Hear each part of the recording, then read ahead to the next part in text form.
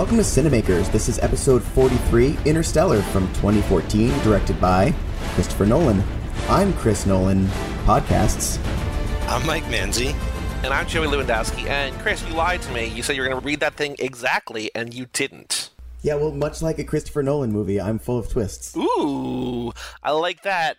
So I don't know what your conflicted feelings are, but right before we started recording, you said, I've got lots of conflicted feelings about Interstellar, and I want to hear what you have to think about it. I'm going to say right now, this is my favorite Christopher Nolan movie. I think it's very, very long. It's very, very long, but it's beautiful. It makes me feel things in ways that a lot of his other movies don't. I still think that maybe it could be a little bit, like there could be even more, could be a little bit even better, whatever, but like, man, there's sequences here that I think are just the best things he's ever made.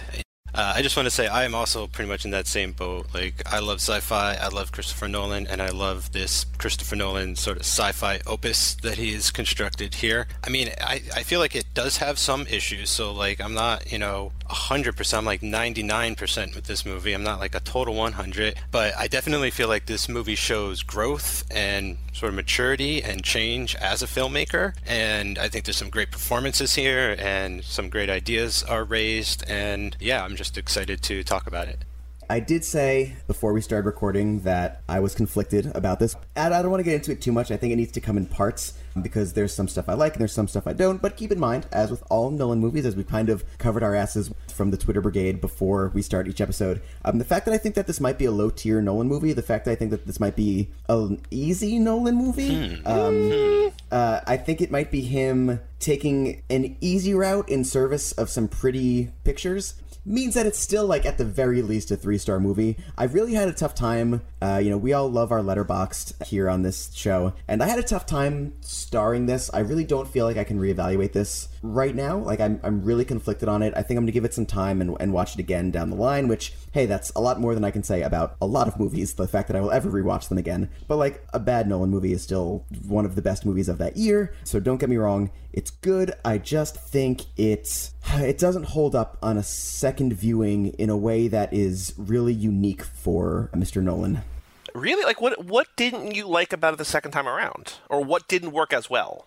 So every episode, I feel like I bring up the great quote by Guillermo del Toro where he calls Christopher Nolan an emotional mathematician because he's so good at calculating what will make the audience feel. And he portrays that in so many ways throughout his movies, both semiotics, with visuals, with score, all these kind of things. Here, I feel like he's more, to kind of go back to the Prestige in some way, he's like an emotional magician. And I don't mean that he's making magic on screen, even though he is. I mean he's doing like sleight of hand and making you feel something that isn't actually backed up by anything. I feel like the things that make you emotional in this movie, and this does things to me that no other Nolan movie does. This is the one Nolan movie that will make me ugly cry almost every time. And that every time being 2 times that I've seen it. Every 2 times. But I don't feel, in the long term, and in what this movie is trying to do, like he's really earned it. I feel like he's using easy imagery to pull emotion out of the audience, and it isn't supported or backed or earned via the text and the plot of the movie itself. I think one of its weaknesses is just its balance with emotional exploration and sort of intellectual exploration. Like, it feels like they don't really mesh that well together in this. I think he's got a better handle on the emotional thing, but I don't know, like this movie, it affects me hard. I mean, they are shortcuts, but they feel like they're extremely well done in a way that like Spielberg can do it. Like there's a lot of just trying to access your nostalgia, and I don't mean like your nostalgia for like Rubik's Cubes and like Pac-Man and stuff, or like Stranger Things. I mean like deep core emotional like values and things going on, and I think the shortcuts really work with the imagery up front, with the farming and the baseball and NASA and just all that stuff, coupled with McConaughey being just like amazing in this movie. Like a lot of this stuff, like cornfields in this one, is like really, really working, and because like it just is pulling at those heartstrings for me. I don't feel like it's cheap. I do feel like he's gonna earn it by the end of the movie. Like, that's why I think I actually do kind of like this upon rewatching. It's only like my third time seeing this in its entirety, and right from the start, it hit me because I just knew like there was gonna be a whole movie kind of like that, crafted like that. I don't know. It's almost like looking through a photo album or something, and so that's where I'm coming down right now.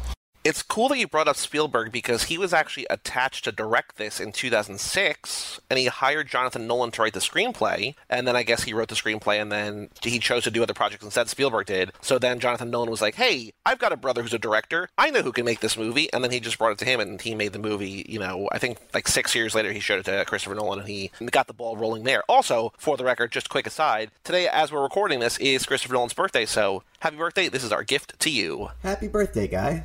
Like, the thing that I love the most is that there's an alien movie without aliens. Like, it's all people. It's all people all the way through. It's people, like, they always talk about they talk about they. And when you know what the actual, I guess, to use parlance of this podcast, what the prestige is, that it is actually Matthew McConaughey in the black hole, you know, using the library to do Morse code to connect with Murph. He's the ghost. And to save humanity. Yeah, he's her ghost. I think that's super, super cool. I think that works almost better the second time around. That instead of having this mystique, you see that, like, it's been built and baked in love the entire time. That it was always his love for his kids that inspired him to do this and inspired him to sacrifice himself. Because earlier in the movie, you know, Anne Hathaway, back from Dark Knight Rises, our favorite, I think probably all of our collective favorite part from Dark Knight Rises, back here, and she talks about how, you know, after he gives her shit a little bit for wanting to choose the guy that she loves over the other one with, like, more promising data, she says, well, I can't wait for you to have to make a decision about choosing your kids over the fate of humanity. And he chooses humanity, essentially. And then by doing so, he's able to save the world and save us. So I think it works really well the second time around, just knowing, you know, the depth of his love for Murph and, I guess, to another extent, Timothée Chalamet, a.k.a. young Casey Affleck. But yeah, I think it works better the second time around. I noticed the cracks the second time around. The first time I was so engrossed by everything, and I really loved it, and much like Inception, I guess, I think this could be, maybe should be. Inception definitely should be a one and done. I feel like Interstellar, it'll depend more on what you're looking for in a film. What do you mean one and done? Like, I don't think you should watch Inception again because the cracks really show the second time through. I think just watch it once, maybe again to kind of get things if you missed it the first time, but don't go back and kind of watch it with any kind of critical eye. It doesn't hold up to anything in that regard. And I guess kind of what you're talking about with the kids, which we will get into, and they're especially, I just looked her up, Mackenzie Foy, to see what else she has been in, and the fact that it's almost nothing is stunning to me. She's also been in The Conjuring, and they CGI a creepy monster face over her in the Breaking Dawn movies. Oh, the Nutcracker in the Four Realms, which I didn't know was a thing until recently. She's the star of that. But yeah, like, basically she was in this and then acted for another year and then hasn't acted since until this new movie. So, like, I don't know why, because she's great. She's fantastic. And I guess if we're going to talk about that, I guess here's where I kind of am more specific about why I think this movie is cheap in regards to how it makes me ugly cry. And it does. Don't get me wrong. It gets me, but it doesn't get me in a way that, okay, so why do we cry during movies? Like, it's a weird question to ask, and I thought about this while and after I watched Interstellar, and it comes down to a couple of things. Like, it's unique to each person. My girlfriend, if there's something kind of dad related, that'll get her, just because of her past experiences and her life and things like that. I don't really think 500 Days of Summer is a very good movie. But no, it's a good movie. It's not a great movie. It's not good enough to be where it is on my list of my favorite movies of all time, but I saw that at the right time, where a conversation in that movie was like verbatim to one that had recently happened in my life, and when I saw it,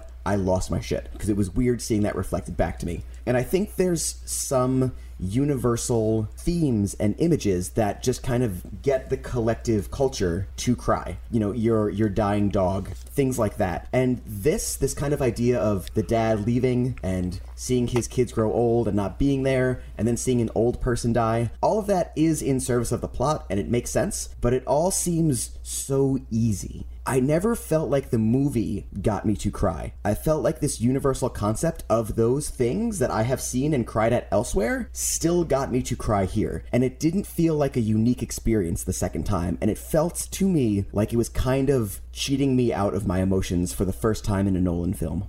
But isn't it the way that the film and Christopher Nolan structures the things together and displays the images and relates you to these characters and to these moments and to these relationships that does that? You can't just see arbitrarily an old person die and then cry about that unless you're the most sensitive, vulnerable person in the world. Hey, back off. Which, by the way, I know you're not. Film is a total medium, and that's everything from the direction to the acting, which top to bottom in this movie is pretty great. Yes, Anne Hathaway, Matthew McConaughey just was on a fucking tear around 2014. Even John Lithgow, fantastic. And sure, all of that, the score, it all brings it together into something that swells up at the right time and hits you right in the heartstrings. But I do still feel like it's a little bit insincere because at times the movie straight up tells you how to feel. The movie sets up this theme of love transcending time and space, and that's fine if a character doesn't look into the camera and go, I think love transcends time and space. It's setting you up so much for this that it just doesn't feel like anything but a large, comically squeaky mallet to the head by the end.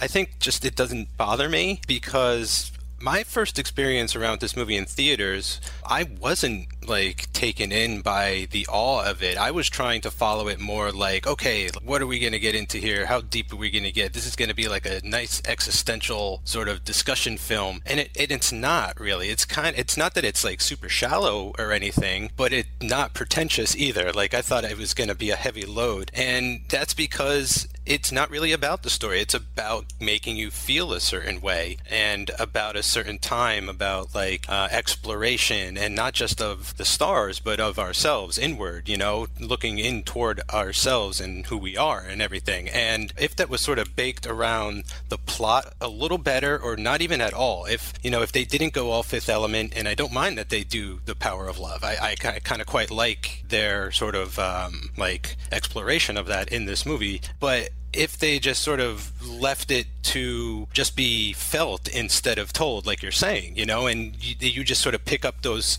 cues visually or through the score or directorially, however he wants to get them across otherwise, but leave the story about this sort of exploring three planets and how does gravity work and time dilation theory. These are really cool things that could be movies on their own that you can, get emotional responses out of people being marooned or risking their lives for other people and stuff. But you're right, that to me also at times is what reveals its cracks, I guess, like you're saying, is just its heavy-handedness. I almost wish at times that he wasn't trying to please everybody all the time so commercially, and tried to sort of revert back a little further into his Memento stage and get sort of more philosophical, and maybe just sit down in the middle of this movie and have a nice conversation about something instead of shoving in maybe an action scene with Matt Damon. Surprise, it's Matt Damon. Kind of takes me out of it a little bit than I was expecting. But again, I think second time around, or third time as it were, for this recording, all that other stuff came washing over me.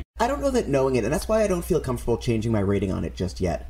I go to a carnival and I pay the carny $1 to shoot a basketball or throw a dart, and I know the game is rigged, but it doesn't mean that I didn't enjoy it in that moment. It's just I walked away without the teddy bear knowing, well, it was rigged and that's fine. That's what I paid for, was this experience, and I still got my money's worth with Interstellar. It just I'm aware that this time that I walked away feeling like the game was a little bit rigged. Doesn't mean I didn't enjoy it. It's just I know that Nolan in this really extended metaphor is the carny. I don't know how to respond to that metaphor. I mean, I like it. I just don't know how to respond to that metaphor. Is carny a problematic word these days? I don't know. I don't think so. Okay, good. Fuck them. Who cares about it? They don't have the internet. Boy, you know what I would never want to see in a movie again? The whole pen through paper to explain a wormhole thing. I'm good. Let's retire that one.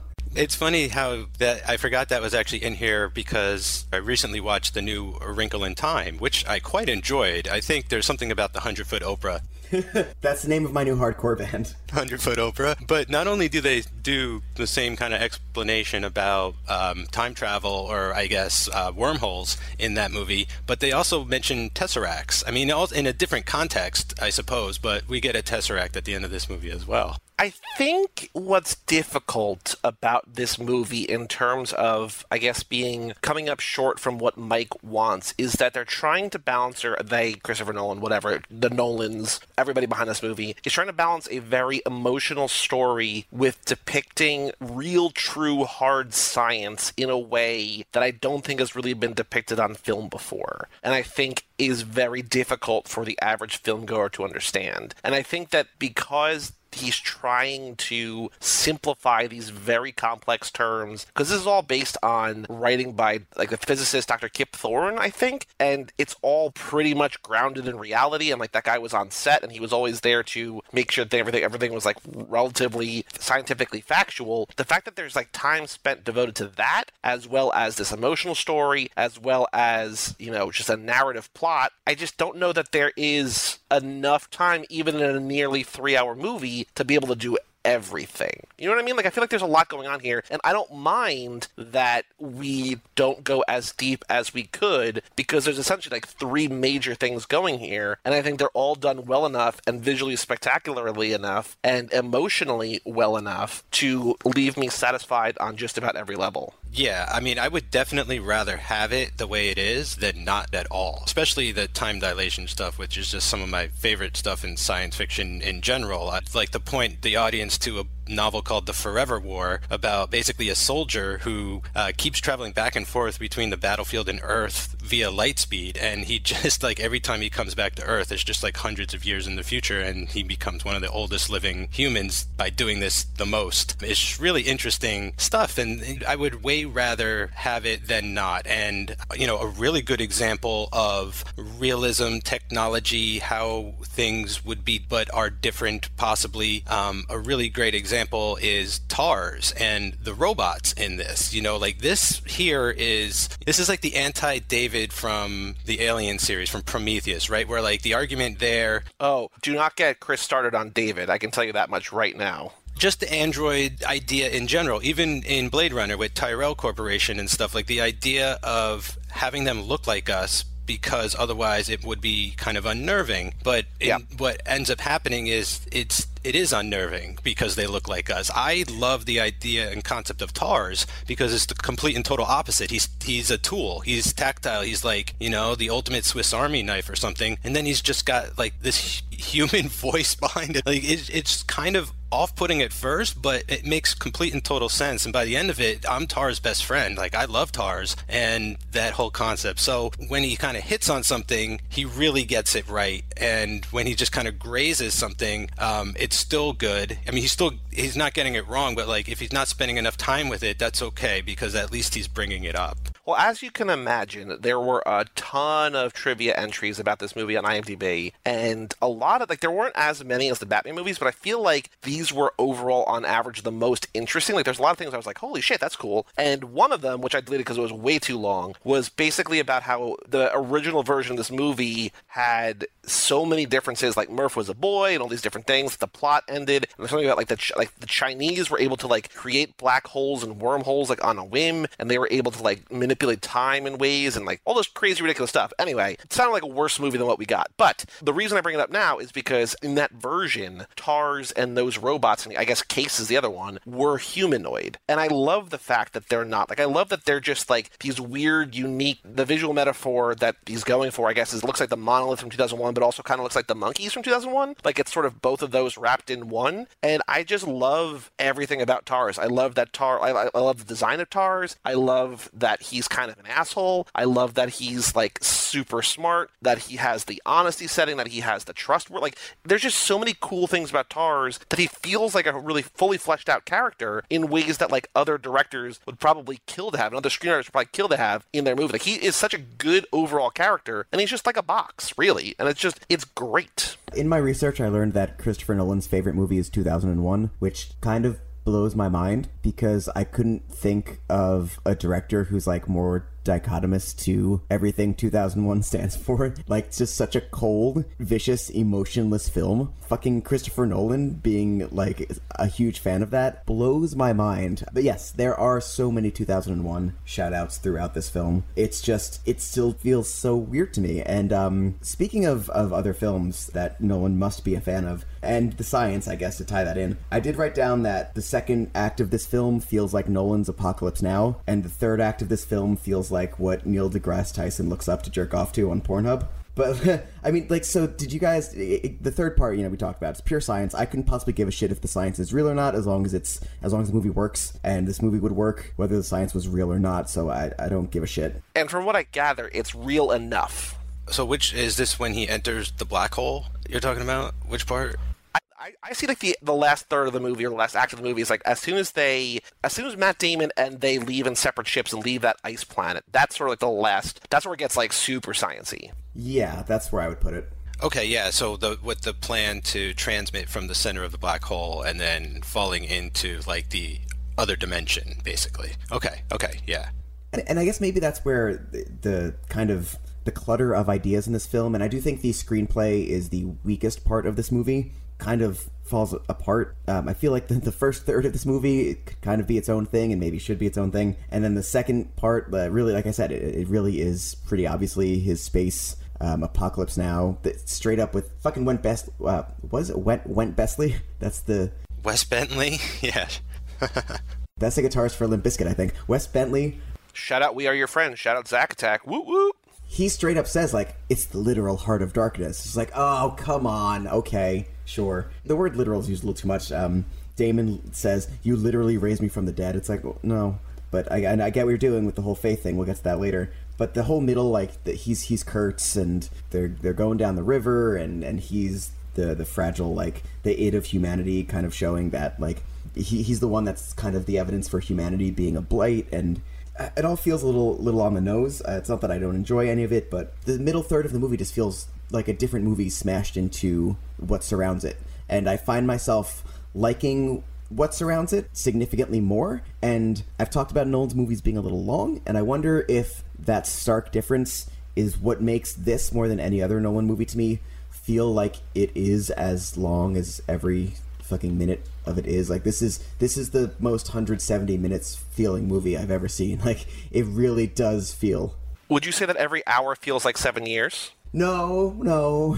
I've certainly seen movies like that, any of the recent X-Men movies, but this just feels about 3 hours long, and that hurts the middle act, I feel like.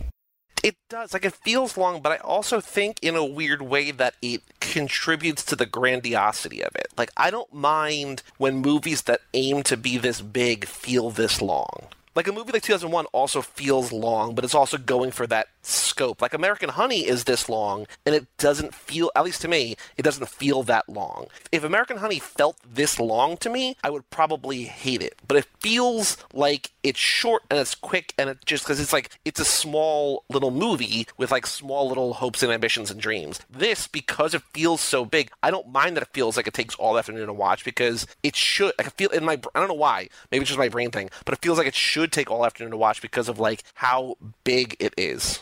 Yeah, and Nolan is going, like Kubrick was, for awe and spectacle, and trying to really get real about, like, nail the realism and the science about it, and kind of take it seriously and get real about it. And that to do that, you're going to need time. Take your time. Now, I also kind of agree that he pushes it, like, kind of far in this, like, as far as bringing things up. Like I said earlier, like, when they wake up Matt Damon and it kind of becomes like an action movie for a while, like, I almost feel like that's against the nature of the movie, where then at that point, maybe Matt Damon and them should have just had, like, a long conversation about something and taken off together. But that's just not this movie, and I'm fine with that. Like, that's the other thing. What it does end up accomplishing, I'm also okay with, like, even if it's not what I necessarily want. Because, like, to be honest, like, this, somehow, most movies are granted, like, one big sort of leap of logic, and for any other movie, it would be TARS. You introduce TARS, and that's it. You better not get weirder than that. But this movie is not only going to have, like, a wormhole, it's going to have a black hole, and then it's going to have, like, alien worlds that we're going to visit, and then it's going to have a higher dimensional, like, tour through a tesseract and behind a bookshelf. Like, it's going to get fucking weird and keep getting weirder. And just the idea that it doesn't collapse like the tesseract at the end, that it actually comes together and forms something solid, is is crazy to me. Like, I just feel like in the way a Kubrick was able to pull that off, like only he could, I feel like only Nolan at this level really could have done this. I don't really know if Spielberg, I mean, maybe. I mean, it's hard to say, obviously. You never know. Spielberg's great, but it's hard to tell, knowing his other sci-fi movies, if he really could have done what Nolan did here. Part of what makes it feel so long to me, I don't know if this is actually the case because it didn't click with me until closer to the end of the movie. I wish he would learn how to hold a shot for a little while. I think he's getting better. They actually, if you noticed in the trailer, it was basically just that shot of Matthew McConaughey driving away from his house, and like that was kind of it. So I feel like he's aware of that shortcoming.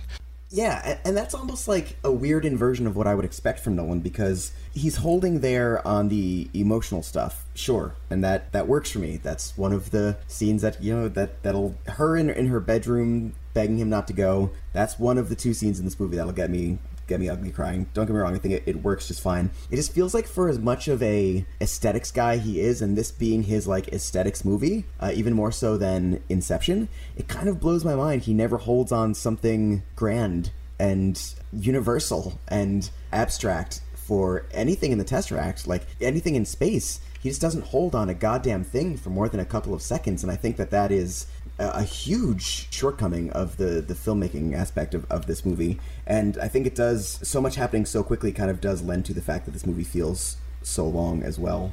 I wish maybe Dunkirk he'll learn. Well, Dunkirk's only 90 minutes. Like, Dunkirk is like half this length. Whoa, wow. This podcast has built me up so much to being excited for Dunkirk. Like, I feel like I can only be disappointed now.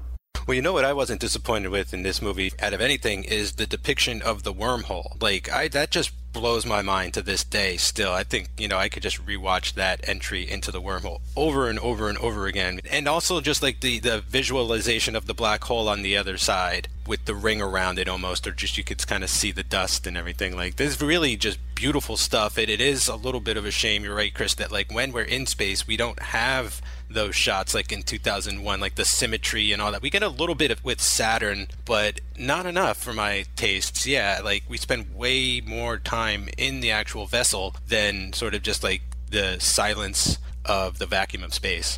So two different things. Number one, about the wormhole, I don't really know how to put these in context really, but the computer energy or computer power needed to like render that stuff was ridiculous. Like the wormhole sequence, I think, was like 800 terabytes of information, and I think like single frames took like 100 hours to render. Like, it's just like, it's spectacular because it's spectacular. You know what I mean? Like, it is because it is. Like, they put the effort into it. But the other thing you said that I want to really want to talk about is that we talked a little bit briefly about the score. I think the score is magnificent. This is also apparently, at least as of this movie, I don't know about Dunkirk, and I also don't know if he did the score for Dunkirk. I'm assuming he did. But this was Christopher Nolan's favorite Hans Zimmer score for one of his movies, which I firmly agree with. But the more impressive thing, I think, is how fucking deafening the silence is, at least twice in this movie. That there is, when they go to Saturn and they jump into the wormhole, I think there's a silent thing there. And then again, right after Matt Damon blows up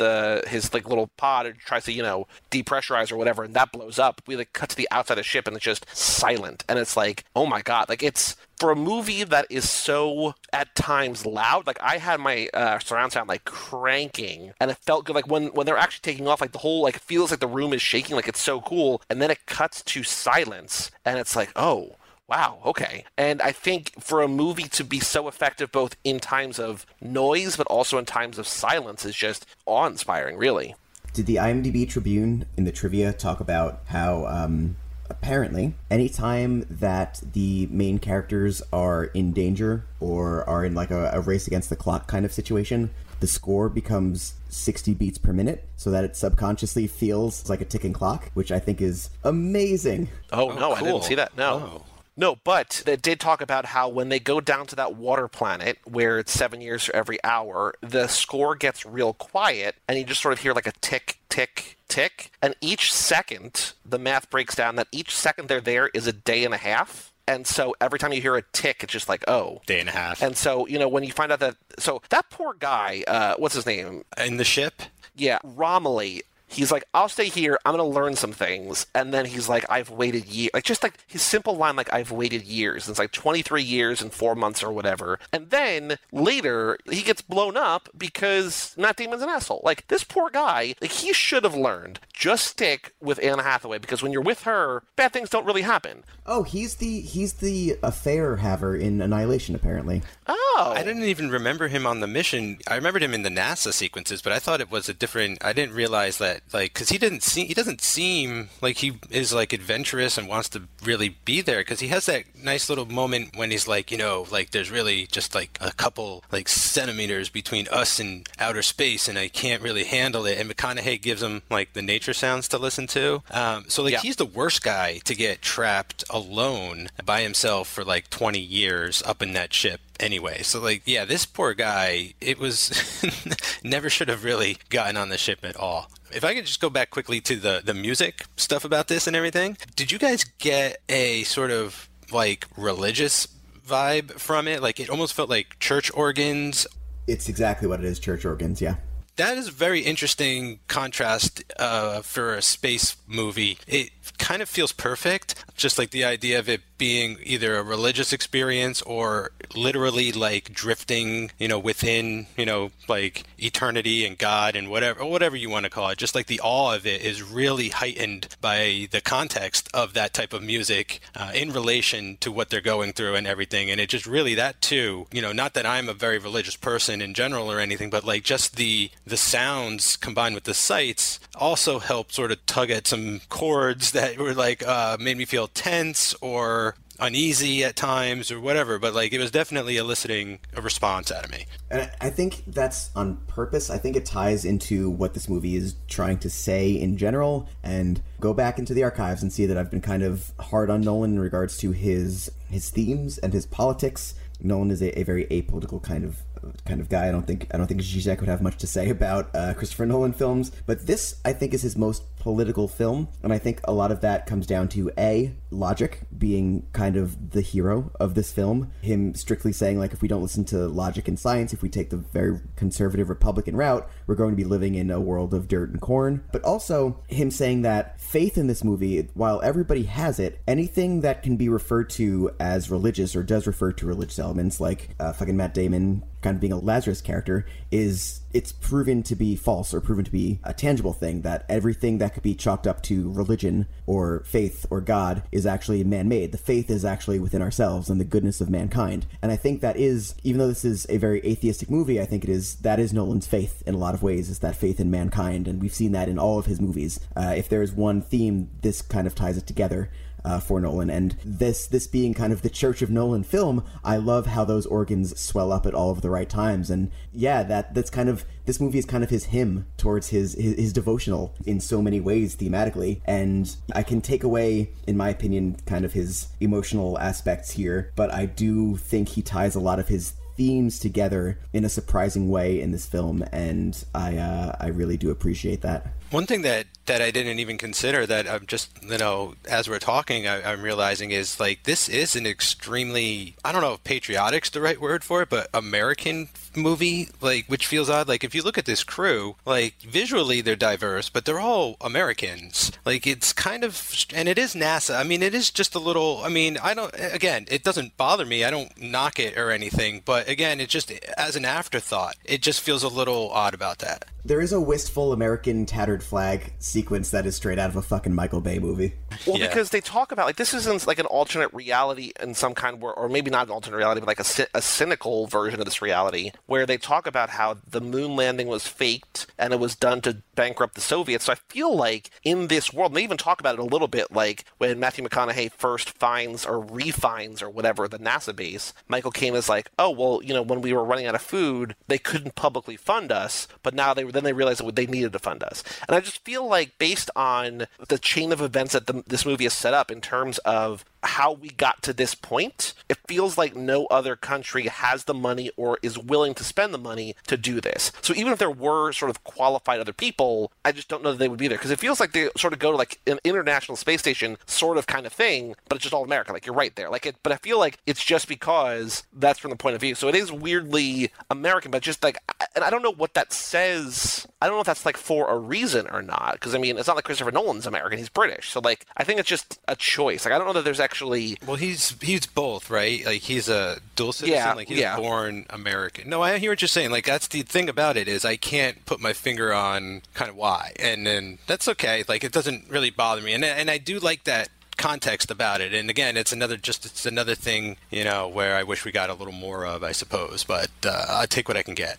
I think it's pretty simple, frankly. All of that moon landing imagery, and like the flag and all of the references to that, is because he loves Stanley Kubrick, and Stanley Kubrick faked the moon landing.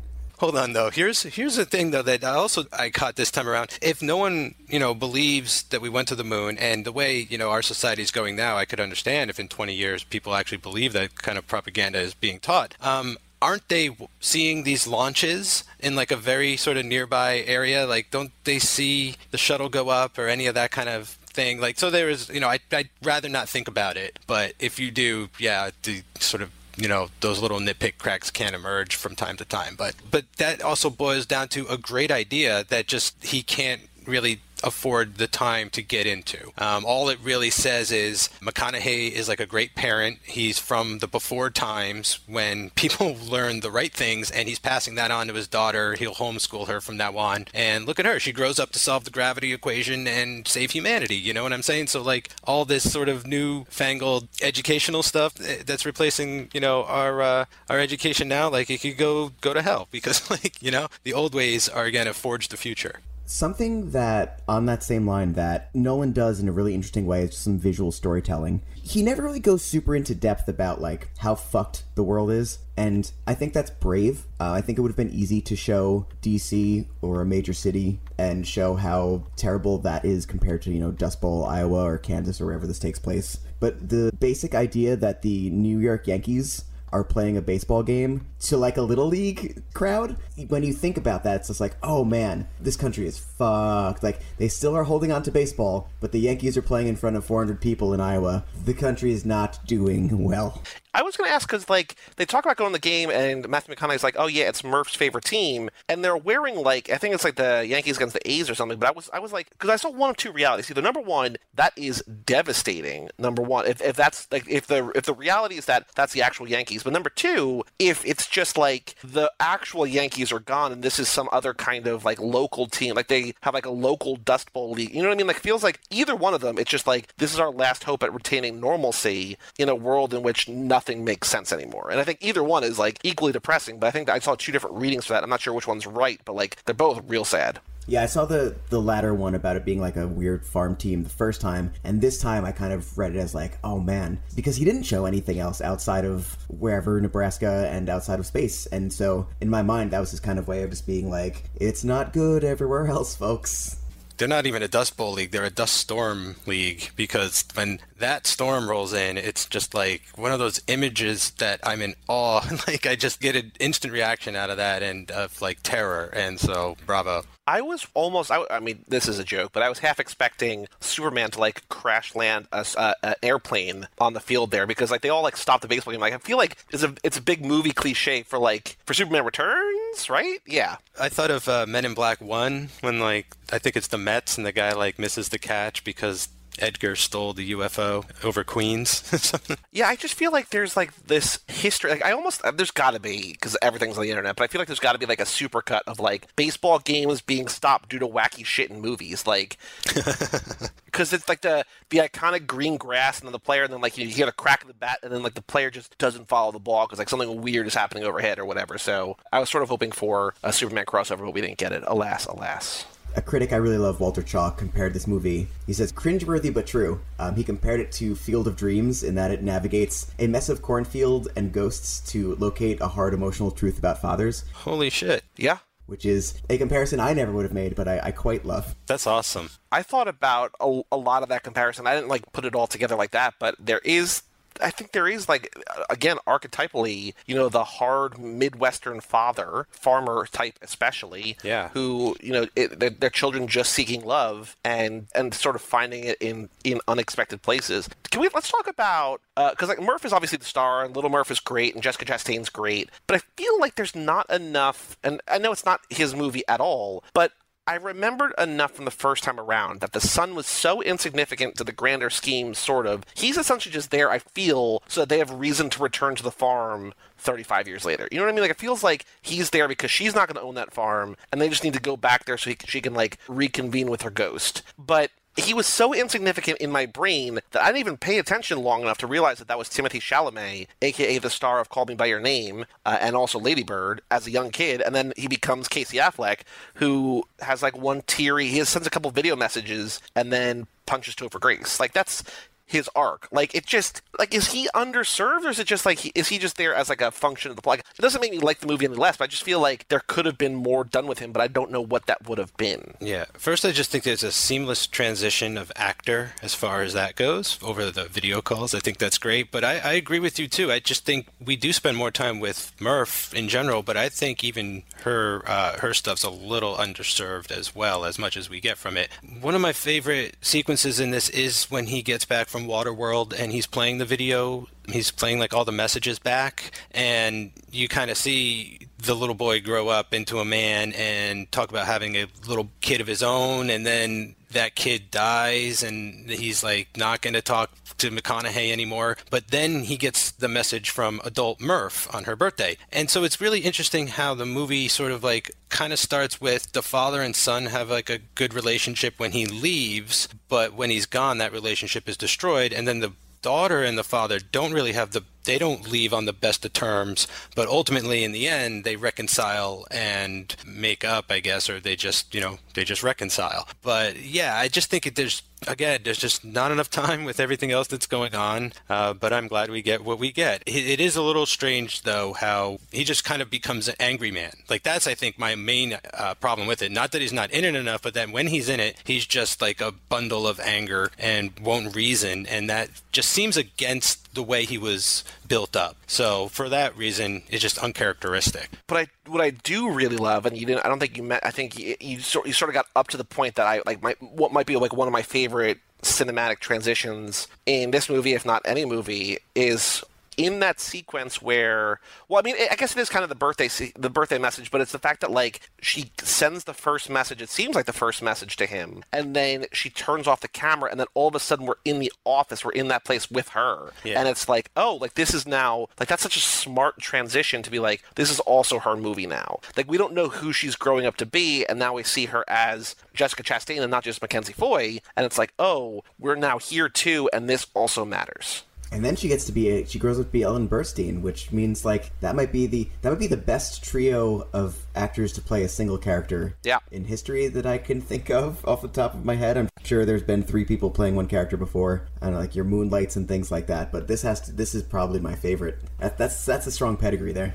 Yeah, it's great. And Ellen Burstyn with the first and last lines of the movie. I just really like the whole Murph stuff is just great. Like, I love how much he loves Murph, and, like, it just devastates him. And, like, there's, like, little moments that are so good when he first goes to find the NASA station before he knows what it is, and she's like, I want to come with you. He's like, no, you can't come with me, I'll be back soon. And then she's hiding in his car, and, like, she, like, bursts out. Like, that's adorable. But then there's, like, the heartbreaking moment where, like, he's driving away for real, and he, like, kind of peeks aside under the blanket to see, like, hoping that he gets to see her one more time there. And that, it's like just that little subtle moment is just devastating. It's just so good. The part that really gets me the most in this entire movie and is toward the end of that video sequence when she comes back on and she's like, this birthday is significant because I'm now the age that you are when you left. And they cut back to McConaughey and he has just lost it and I lose it. Yeah. And it's just like my room has turned into Waterworld. It's just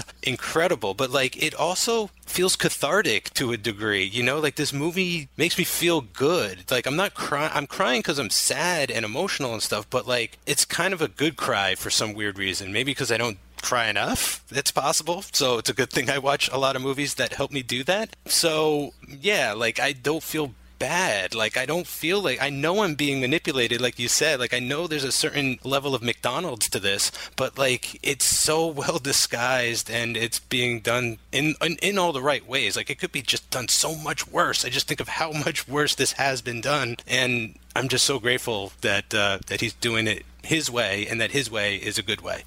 And I think it works because he's so, like, Matthew McConaughey so commits to it, and he's just so good in that moment. And I don't know what, like, he, the actor, not the character, but in the scene where they're filming it, like, I don't know if he's just there staring at nothing. I don't know if he's there staring at, like, an empty screen. I don't know what he's looking at, but whatever it is, like, it is devastating. And I think that, like you're saying, like, it is manipulative, but at the same time, because everyone is so earnestly committing to this, it doesn't bother me either. That, like, they might know that this is sort of like an easy cry for the audience maybe, but like the fact that it's just so genuine, it just works for me. And I ugly cry at the end in the hospital. That's the one that really gets me. And again, Nolan doesn't get enough credit for his sprinkling, his little dusting, his little coating of the rim of horror in his films. We get a good jump scare here with Dr. Mann's death, the first kind of jump scare in a Nolan film, and I mentioned existential horror in The Prestige. Go back to that episode. But the idea of, like, being a dad and then going away and coming back and your daughter being older than you and watching her die, horrifying to me in a way that I didn't know would get me, I guess, consciously and subconsciously. Also the fact that perhaps this is not that weird in this future because all of his great-great-grandchildren are very casual about the fact that he's walking into that room at the end. No one gives a shit that, like, great-great-grandpa is just in the room, who we've, A, never met, B, is 130 years old, C, looks like he's 35 years old. Like, what is happening here? And everyone knows him. Everyone knows who that is. Like, he's a hero. Yeah, he saved the world. Yeah, right? They've read about him in history. The one guy's like, I did a project on you, like showing him around his own house. So not only is he, like, a hero, but he's also grandpa, and they're all like, he can say goodbye to grandma and, like, just leave. Like, it's just, what? Yeah, it's fucking weird. It's a wild scene. And it's just so kind of left in the background for the cry moment, and that's fine, but there is a real subtle horror to all of that as well. And I also think what's weird in the like, not in the movie, because I think in the movie it works because we're also, like, wrapping up there and we can't spend too much time, but, like, what I think is weird about the world is that, like, all he wants to do is, like, hey, so what kind of crazy, like, he's a NASA pilot at heart, he was a retired pilot and now he's a pilot again and whatever, but, like, he's, like, staring at the ships, like the crazy futuristic ships that are being built, and the guy's like, hey man, what are you doing? Like, come on, like, let's go, like, what do you look like? Hey guy, give him like 30 seconds to, like, look at this crazy technology that, like, he helped, like, inspire, essentially, that, like, he is because of him that any of this or you are here. Like, let him look at a ship for, like, a little bit, but the guy's like, hey, come on, like, we're on a time schedule here, like, what are you doing? And it's like, hey guy, relax. But then he gets to see the American pastime again. He gets to watch baseball played in Inception dimensions. I don't even know what you'd call that. Tesseract baseball. It's like Ringworld. There's something it's something I don't think conceptually they pulled that off quite right. Like, it just feels like they wouldn't build a house upside down from a baseball field like that. Like, they would build it next to the house if they knew gravity was going to warp and everything. But that's definitely just like, we're here at the end. Like, everyone's kind of relaxing from this adventure. Like, let's just throw in a laugh and a callback and, like, things are back to normal, kind of. I mean, they're on their way back to normal, I guess. We're floating in this giant space ship. Yeah, that kind of threw me here, but I was like, we're at the end, whatever. The other thing that was kind of weird is he had like 50 of those talking heads in his house. If you notice, there was so many of those. There was like one in every room. I just even thought, like, when it was a museum that they wouldn't have even that many in there talking at the same time. And those things also kind of look like the monolith too, like mini monoliths and everything like that. But when you said talking heads, I thought you were referring to the flat screens showing Ken Burns' Dust Bowl. Is that what you were referring to? Yeah. What did you think about the use of that? I thought that kind of pulled me out of the film at a couple of points, and I didn't think he needed that to make the very obvious parallels. Something that I didn't really appreciate too much. I liked it to start the movie, and I just felt like it was an unnecessary callback to be like, oh, this whole time it was, like you said, like a documentary being played. It keeps in line with his sort of film logic, though, the idea of like, I don't just have a voiceover, it's a guy reading a letter or someone on the phone, and you're going to reveal that in like another scene or something. So like, I can understand why he did it, but I also feel like it was a kind of an unnecessary touch. I completely forgot that those were in the movie, and when that started, I was like, what is this? Yeah, there's not necessary. There's something, hold on, let me see if I can find the trivia. There's something like, after watching the documentary The Dust Bowl, Christopher Nolan contacted its director Ken Burns, requesting permission to use some of the featured interviews in the film.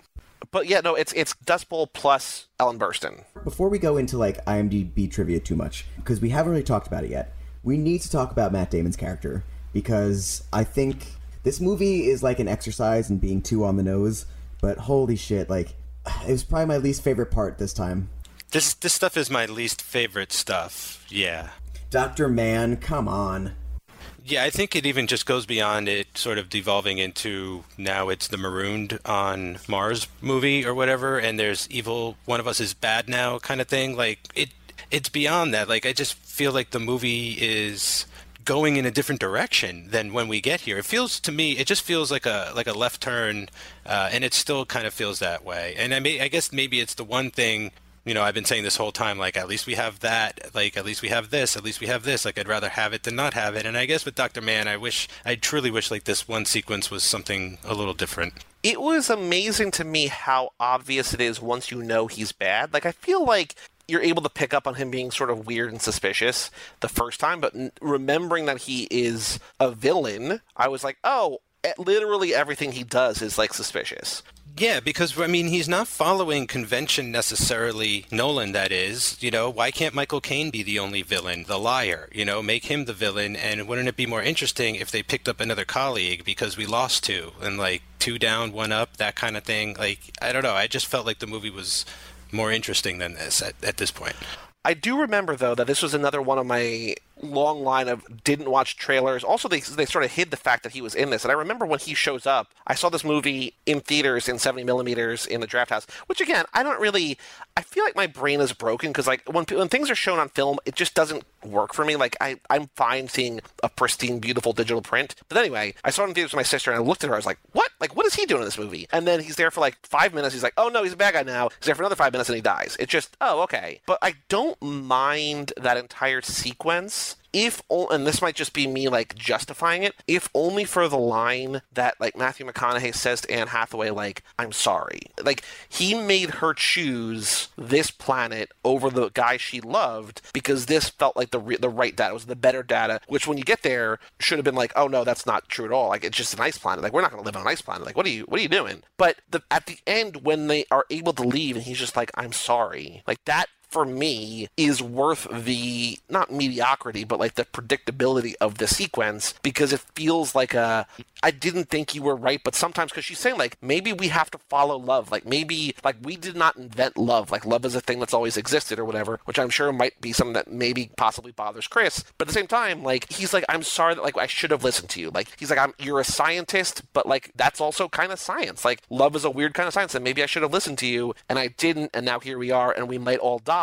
because this guy is a monster. Especially considering he will adopt her theory at the end to communicate with Murph, right? Like, I'm kind of coming around to it now. Like, it almost doesn't matter as long as you're right. He has the realization that he had, like, this moment of arrogance, and, you know, he constantly thinks about getting back home, right? Because he even jeopardized the mission to the third planet by considering how much fuel they would need to get back home. And if he didn't do that, they could have gone to the third planet, and, you know, if that didn't work, at least they could have gone back to the second planet, at least, or something. So I'm down with this now, I guess, that as long as he finds out that he's wrong and he has, like, that sort of moment of hubris where he can realize that and apologize for that, like, that, because that goes along with, I guess, my overall favorite theme that works best is just that sort of introspection, like going out to explore, but then exploring inside yourself to change, you know, and to, like, genuinely change, like, not just fake a change. And, like, I feel like that's happening. Like, I just think that in a way, like a major theme of this is that like essentially love is science too. And especially since man is hate, right? Like that's what and I get, like, it's so hokey that his name is Dr. Man with an extra N, and man is hateful and all that, but like it is over the top. But again, this is a mainstream movie, and I just have to keep reminding myself, despite how it looks, it looks hardcore, hard science, and there's plenty of those moments, but ultimately it needs to be sort of very clear about itself. Yep.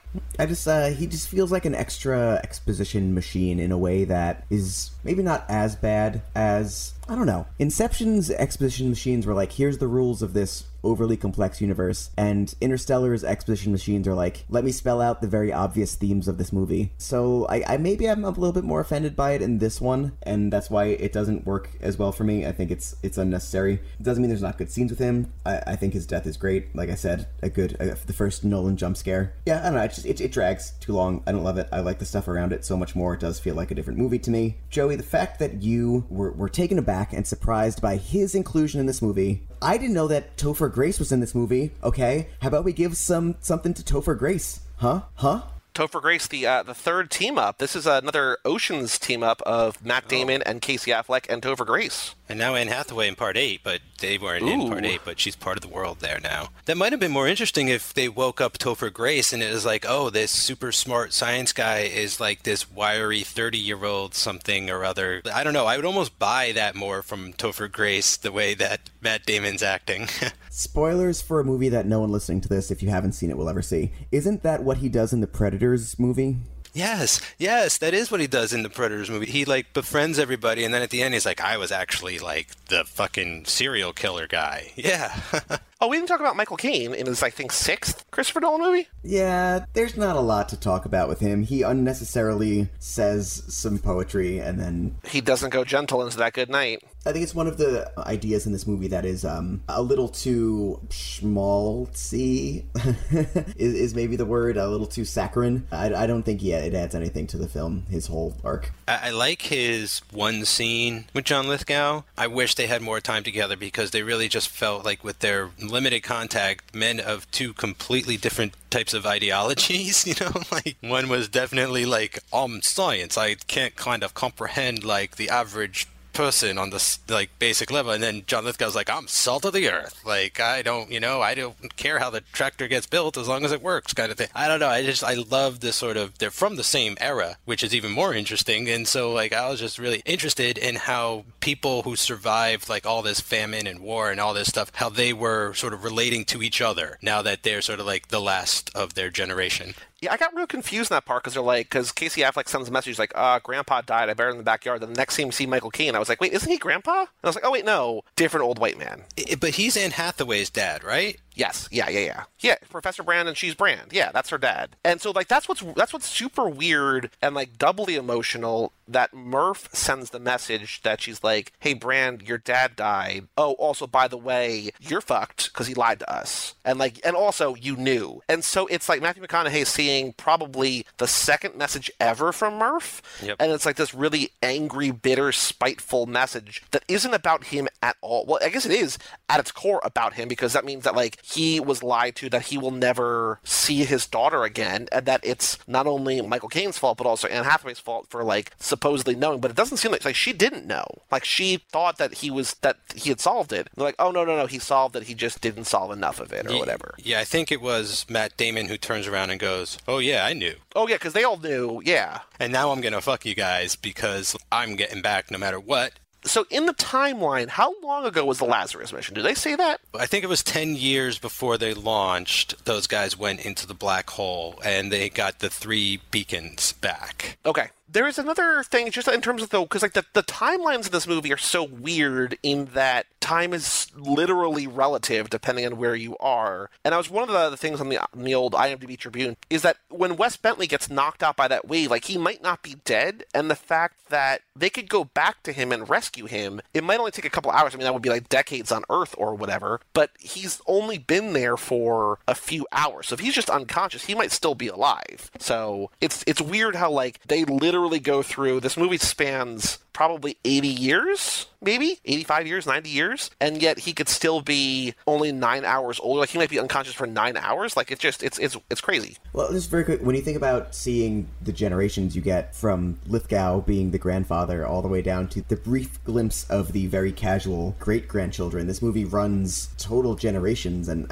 that is one of the subtle, again, visual storytelling techniques that Nolan sprinkles in here that does give this movie a epic, grand, spanning space and time kind of feel that I do like and I do appreciate. Yeah, and I've always felt that one of the things he does best with his films is play with time. Like, he's almost a master of, time and everything, time and space. Hey, I mean, I think this movie is pretty linear. It's just that there's lots of time jumps, and the only one I'm not conclusive about is the one at the end, how much quote-unquote Earth time he's spending in the Tesseract, or when he's sort of ejected from it and it collapses, like when he goes back through the wormhole, when did he reemerge orbiting Saturn? Like, I think it has to be at least 50 years after she solves the gravity equation, because when Murph shows up, she's like 90, like she's really, really old. They are no longer the same age, but ultimately, yeah, it doesn't really matter. As much talk as there is about, the gravity warping space-time and the distance here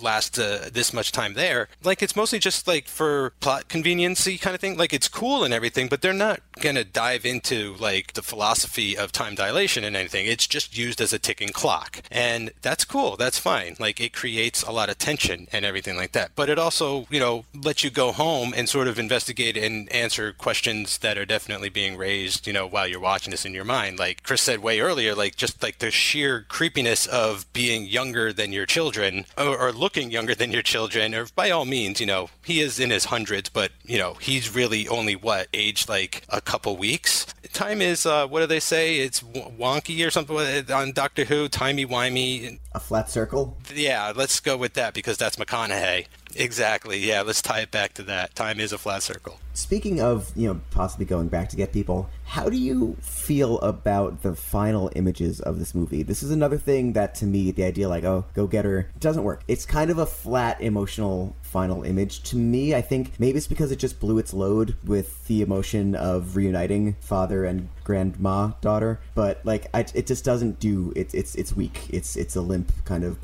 the whole idea of going back and getting Anne Hathaway doesn't do anything for me at all. Well, I think what's weird is that, so number one, it works for me because it just worked. Like, most of this movie works for me. But I think what's weird about it is that they're very clearly not the love story. She was in love with a guy that we never meet. And so it's like, Murph is like, go get her, go get Brand. It's like, oh, like, they're going to reunite their lost love, but, like, that's not what happened. Like, they're just friends. Like, they're just buddies. And so it feels like it sets up this, like, emotional love, like, I'm going to go get the woman I love on another planet, another galaxy who's all alone. I'm going to go save her life. But it isn't that. It feels like it wants to be that, or it's, like, pretending to be that, but it's not. And it's kind of strange. But that said, I do like it.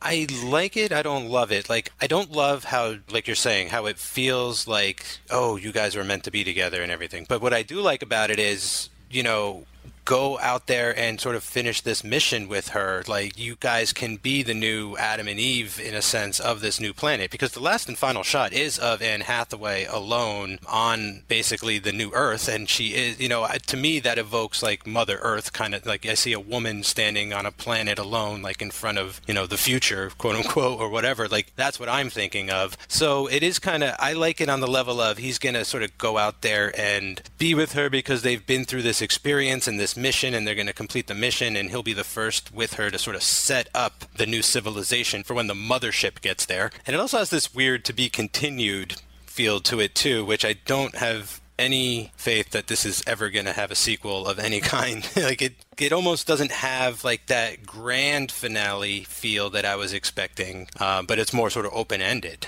Yeah, I like it. That's my, but I mean, like, I also like all of it, but, I get it, but I like it. I get it, but I like it. Are you guys ready for some trivia, or is there anything else that we want to talk about? We can go to the Tribune. There's a lot of trivia about the books in Murph's library and about how they're books that either he read or that have story similarities to what's going on here or that draw inspiration or whatever. One thing that I think was cool was that in Terry Pratchett's Discworld books, which I know the author, I've never read his books, I don't think, there's a principle about L space, which is short for library space, that the massive information contained in a large collection of books warps space and time, and in consequence, a sufficiently large library allows the visitor to access any library anywhere in space and time. Like that, I like that idea. In this movie, it feels like it's a very personal wormhole, which I actually like more. It's not like he can go anywhere, he can just see any history of Murph, which I like a lot, but I do like this idea that like the books contain universes and contain worlds and contain multitudes, and in this world, in the science fiction world, you can sort of bend time and space to go anywhere. Friend of Now and Again, D, loves him some Terry Pratchett,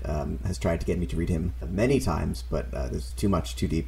But I've had many high recommendations for Pratchett's works, so I could see that being a reference, a literary reference that a lot of the people who love this movie would also enjoy, for sure. Nolan definitely knows his audiences. Brand, Anne Hathaway says to Cooper at one point, try to breathe as little as possible. That's after Matt Damon smashes his face mask, which is another line that is in The Prestige. There was a cool line I picked up this time around early on when he says to Murph something along the lines of, I can't be your ghost right now, and then later in the movie he ends up being her ghost, which I just want to say quickly, the first time I saw this, I really feel like I figured that out immediately, and it just didn't bother me. Like, I was like, I think that's awesome. Somehow he is communicating with her, and it's going to take the entire movie to find that out. Right from the start, like, I was like, this is intriguing. Like, how is this happening? It's something that never would have occurred to me. There were two moments in the new Mission Impossible movie that I kind of figured out. And I was... Was it the Wes Bentley moment? No. No, not the Wes Bentley moment. I was like... Because I saw him in the opening credits, so I was like, where are you, Wes Bentley? And then finally he shows up. But there's two moments that I figured out, and they're the same kind of moment, if you know what I mean, Mike. And I'm just like, I wonder... I'm like, oh, I bet I know what happened. And it was exactly that, and it didn't bother me at all, because it's just so cool. And, like, there's also, like, twists on top of that. And I guess it's a moment where the audience gets to be ahead of the characters for once, too. Yes. And I think that I don't mind that if the movie does it well. Like, it almost feels like, in a way, Christopher Nolan could be like, hey, just so you know, the ghost is him. And it would maybe make the mystery a little bit less, but I feel like it amps up the love story. You know what I mean? So I feel like it doesn't ruin the movie if you figure that out, just because if that's what you're watching it as, you're like, oh, if that's him like fighting back through time or however he's doing it or whatever, and he just wants to get back to Murph. So I think it works well that way. Okay, I'm gonna admit that I was watching this for a completely different thing this time, and maybe there's not an answer to this, and maybe I should watch one of the 10,000 ending of Interstellar Explains on YouTube. What does he Morse code back that fixes the fucking planet? Well, TARS helps him transmit the data from the core of the black hole, which is like something about gravity, how gravity works differently, so they're able to use that to power the gravity drive, which will then launch the mothership from NASA. Because remember they say that Michael Caine figured out the gravity component, but he couldn't rectify it with the quantum mechanics of it all or whatever, so it's... Yeah, it keeps changing every time he tries to solve it. So the idea is they're going to shoot the spinning baseball place into space? Yeah, exactly. Like, that whole lab is like a centrifuge, and so essentially the ship they launch him from is inside of another ship, which I realized this time around. But yeah, I mean, he also has to leave sort of coordinates to find NASA and all the other little clues that they figured out in the beginning and stuff. So it's really TARS transmitting the data. It's just he needs her to look at the watch and come to the realization that he's talking to her. And so the concept at the end is full-on abandonment of Earth and just like launching a new strictly American Earth into space. Interesting. I wish I'd thought about that before we discussed this, because I think that says something. Okay, thank you. I realized that I didn't fucking think about that for a second as I was watching it this time and didn't have an answer to it in my head. Elysium, yeah. I think the line, Mike, was once you're a parent, you're the ghost of your children's future. Or he also says, I can't be your ghost or whatever. But there's a couple lines he talks about being a ghost for Murph. which is pretty cool. Okay, so actually, let me go back. So, awards, it was nominated, it won the Oscar for Best Visual Effects. It was nominated for Best Original Score, Best Sound Mixing, Best Sound Editing, and maybe one other one, maybe, that I don't think I copied right. And it was nominated Golden Globe for Best Original Score, but did not win. What's weird, and maybe it's just coincidence, is that this is the second time that a Hans Zimmer score for a Christopher Nolan movie was nominated for a Golden Globe against a Trent Reznor and Atticus Ross score for a David Fincher movie. So Inception went up against Social Network, and this went up against Gone Girl. So it's weird that, like, these directors, who are both very, very good, Fincher coming sooner rather than later, but also who knows when, to Cinemakers, have found these composers that they like working with, and they're also on the same, I guess, release schedule, and they're also making really good movies with really good scores, and it's just cool that, like, they're just butting heads, twice in 5 years. Is Gone Girl good? No. I like it. It's well made, but I hate the book, and the movie's just only a little bit better. I like the story. I don't know that I like the execution, but I like what it was going for. This is the first time that Christopher Nolan and Jonathan Nolan have worked on a completely original script. Everything else was an adaptation of something, so there's that. This is also the first time since Insomnia that the word fuck has been used in a Christopher Nolan movie. That I think it's Matthew McConaughey saying to Matt Damon, he's like, "You're such a fucking coward," or something like that, when they're on the ice planet. Because I heard it and I was like, oh, okay. McConaughey not getting any kind of... no acting awards at all in this movie. Well, I really think it's just McConaughey that could have gotten one, I guess, but nothing from him. Wow. I mean, he got his award later, I guess, was Dallas Buyers Club.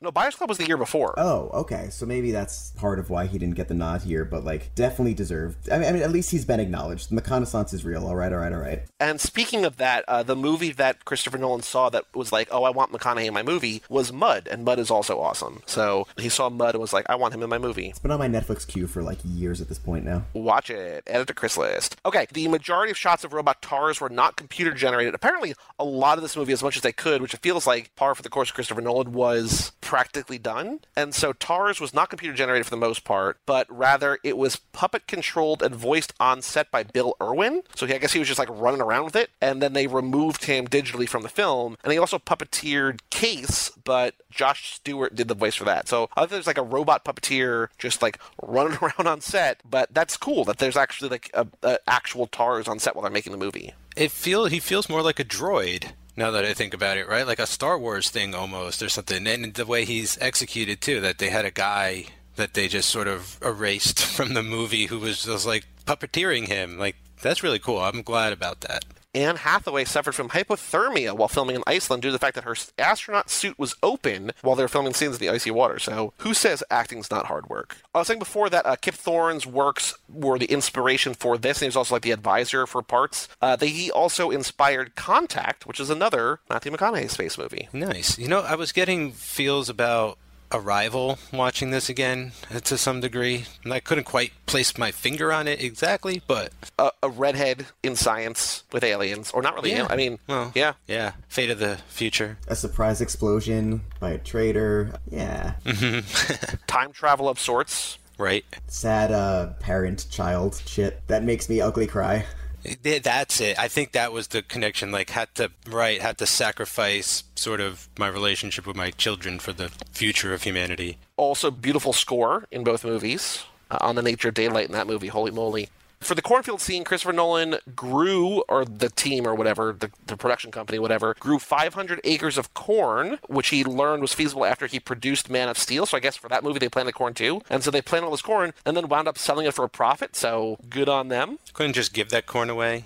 In Hollywood, nothing's free, baby. Oh, so the only other thing was that Kip Thorne laid down 2 guidelines early in pre-production to Christopher Nolan. Nothing would violate established physical laws, and all the wild speculations would spring from science, not from whatever Christopher Nolan wanted to do. And Christopher Nolan was like, cool, let's do it, as long as they don't get in the way of, like, us making the movie that we want to make. But then apparently he was like, hey, so, like, we're going to fly faster than light, and Kip Thorne's like, no, we're not doing that. Remember rule number 1? So he talked about that, but apparently there was a great battle there. The movie feels, again, scientific. Who knows if it is or not, other than Neil deGrasse Tyson, but, I fucking hate this trend. Like, Neil deGrasse Tyson just shitting himself into Twitter and being like, well, actually, Die Hard definitely couldn't happen because the constellations were not right for the wind to blow northwesternly after the explosion on the... Just shut the fuck up. Nobody cares. Watch a movie and get out of your own stupid asshole head for a minute. Yeah. Basically. I think what this did, I mean, because this to me feels like very realistic and grounded, and I mean, part of it might just be the way it's shot and the look of it and everything too, but I mean, this is something Nolan's good at. Like, he did this with Batman, you know what I mean? Like, he's the one who